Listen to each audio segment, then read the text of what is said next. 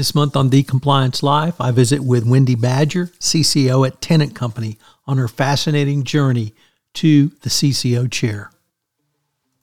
First, a quick message, and we'll be right back.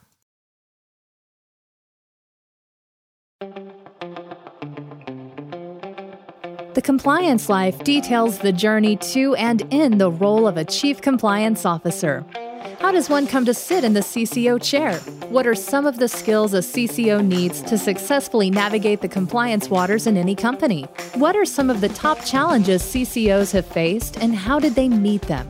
These questions and many others will be explored in this new podcast series. The Compliance Life is hosted by Tom Fox, and each month he'll present the story of one CCO through 4 episodes. The Compliance Life is a production of the Compliance Podcast Network. Hello, everyone. This is Tom Fox, back again for another series on The Compliance Life. Today, I'm thrilled to have with me Wendy Badger. Wendy is with the Tennant Company as CCO. She has had a really interesting career, and we're going to explore that career, its twists and turns, and how it took her to the CCO chair. So, Wendy, first of all, welcome, and thank you so much for taking the time to visit with me for this month's series. It's my pleasure to be here. Thanks for having me, Tom. So, Wendy, as you know, this podcast series talks about and details one CCO type's journey both into compliance and to the CCO chair. So I was wondering if we could maybe start with your academic background and your early professional career. Sure. We'll go back a few years ago.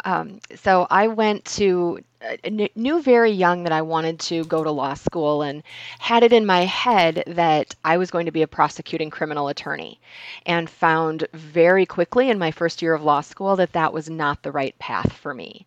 So I shifted course. Instead of focusing on a litigation style of training, I shifted and said, you know what?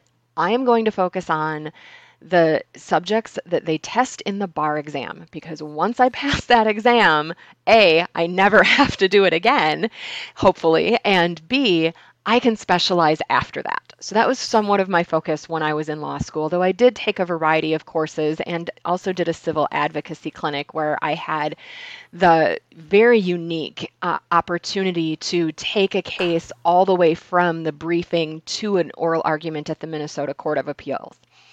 Which most certified student attorneys don't get to do just because their advocacy clinic goes one semester.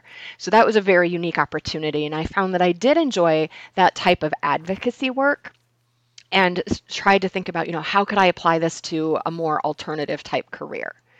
So once I finished with law school, I was fortunate to get a job before I finished law school, and I found a position at an international trade association based here in Minnesota. They had a posting. This is back in the days where you went to the actual career services center and paged through job books and then printed off your resume and mailed it to the hiring manager. So it was a few years ago, but got the opportunity to interview for that job, even though they had posted that they wanted someone with about 3 years of experience, and here I was not even graduated from law school yet. So had a great opportunity to interview for that position, and as someone who was the first in their family to go to college, never mind an advanced degree, this was all uncharted territory for me. I mean, when I started undergraduate school to get my bachelor's degree, I didn't even know what office hours were. When, professors were saying, oh, come visit me for office hours, I thought, what is that? How would I do that? What would you even talk about? So didn't have that kind of, background going in, but was fortunate to interview for that role with that trade association and did ultimately get the job offer. So I was fortunate that I was employed before I finished law school, and then the organization did me a very large favor and gave me essentially the entire month of July off so that I could study for the bar exam uninterrupted. Fortunately passed on my first try, and then was really able to dive into the work at that trade association. And that's really where I found very early my love for compliance, because in that trade association, I was working with their members to help them understand without giving them legal advice to help them understand the laws and regulations that they were subject to in their very niche field in the accounts receivable management world. So I found this passion for helping them understand, well, here's what the law says, but what does that mean? How does that translate? What do we need to implement? How do we need to change our practices? And so then what? And so I also became a huge advocate for them to document what it was they were doing and why they chose to do it that way, particularly if they felt they weren't in full compliance, and not that they were cutting corners, but that practically speaking, it was not possible for them to be able to do a certain thing. So they took a risk-based approach. And I made sure that they understood the importance of documenting that. So with that, I also had the unique experience of, that the trade association was still an employer and still had all of the things that they needed to do as an employer, whether it was from their own employment law type of processes and procedures that they need to put in place, or just the running of their business. So I had this unique opportunity to get this really niche understanding of not only the industry of the association, but then also the inner workings of a small nonprofit organization. And so in part because of that, they were very lean. We ran lean and didn't have a ton of staff. So as I got my feet under me, I was able to be promoted very quickly and take on a lot more responsibility. So within my 5 years, I was promoted 3 times and ultimately ended my role there almost 5 years to the day that I started. And when I left there, I was not only managing tons of compliance information, but I was also the director of one of the membership divisions. And so I took all of that experience and I thought, I can go help companies do this even better. So I took that experience and then I moved in-house to one of the association's member organizations, also based here in Minnesota. And I found very quickly that they had never had an in-house attorney before. And so I realized very quickly that they maybe didn't so much need an attorney to do the things that they thought they needed. What they needed was structure and framework. And all of those words to me scream compliance, right? You need a structure, you need a framework, you need a process, you need controls. And so that's what I helped them build. Everything from their licensing and bond requirements in all 50 states to really building a structure for what policies and procedures do they have drafted and what controls do they have in place. Are they auditing any of these controls? Are they monitoring? They had multiple call centers. Were they monitoring what their phone agents were doing and how were they doing that? So I helped them to build all of those structures. And then once that was in place, we realized they didn't really need me to sustain that. They needed help to build it. And then once it was built, it was sort of self-sustaining. So I decided at that point that I could help multiple organizations do that, not just one. And that influenced my decision then to go into private practice. And so let me see if I can pick up a couple of points because I found them significant. Number one, the bar exam was the worst professional experience in my life. So I'm with you on that. Did you sit in gum on your first day of the bar exam too? Because I did. No, I didn't do that, but it prevented me from ever leaving the state of Texas with the fear of having to take another bar exam. But number two, my father was the first person in his family to go to college, and I'm not sure people today really understand what a huge deal that is. One of my wife's from England, and one of her nieces got a college degree, and she was the first one in the extended family, and my 90-year-old dad wanted to fly over just to honor her for doing that. So, kudos, and that is such a big deal for a lot of families in the United States. But then I was really intrigued by when your work at the trade association for a couple of reasons. One was the terms you use, structure and framework. When I came out of the corporate world, I found I had a passion for exactly that, but I called it the nuts and bolts. Mm-hmm. So there is such a need and still, I think, wide variety of room for people who really enjoy just what you said, the structure and framework. And I found that to be as fulfilling achievement in the corporate world as really any others. And many people don't see it that way. They see that, well, I'm a lawyer, I do cool stuff. And building blocks, structure, framework, nuts and bolts, that's not cool.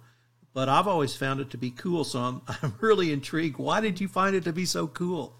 Well, I would completely agree with you that it is cool.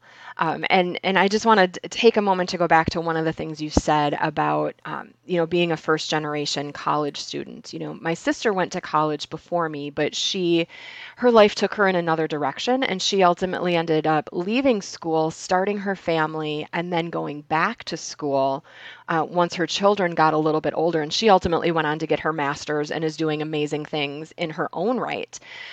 So I wasn't the first to go to college, but I was the first to graduate.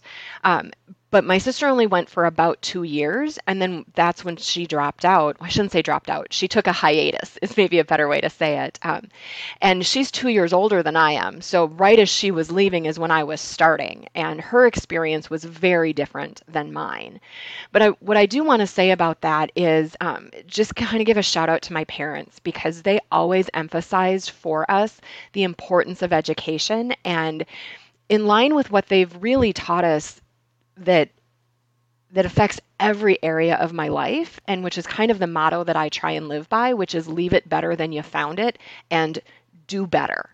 And they wanted us, my siblings and I, to do better than they did, whether that was in their career advancement or their education or whatever the case may be. So those were the things that they really taught us that stuck with us even to this day, is leave it better than you found it and do better. And so that really drove me through my career, because I worked outside of school the whole time I was in both undergrad and law school. And that adds a whole nother level and layer to the stress and the pressure of everything. It's not like I just got to study whenever I wanted to. I was also working because, we couldn't really afford it. And I was there on partial scholarship. So that whole pressure is also very different from someone who is able to more easily afford it. And I might have changed my career, not my career, but my how I approached college. I might have done it a little bit differently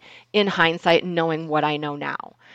Like I might have, for example, gone through a post-secondary education option where in Minnesota, that means the state pays for you to go to college while you're still in law school or while you're still in high school.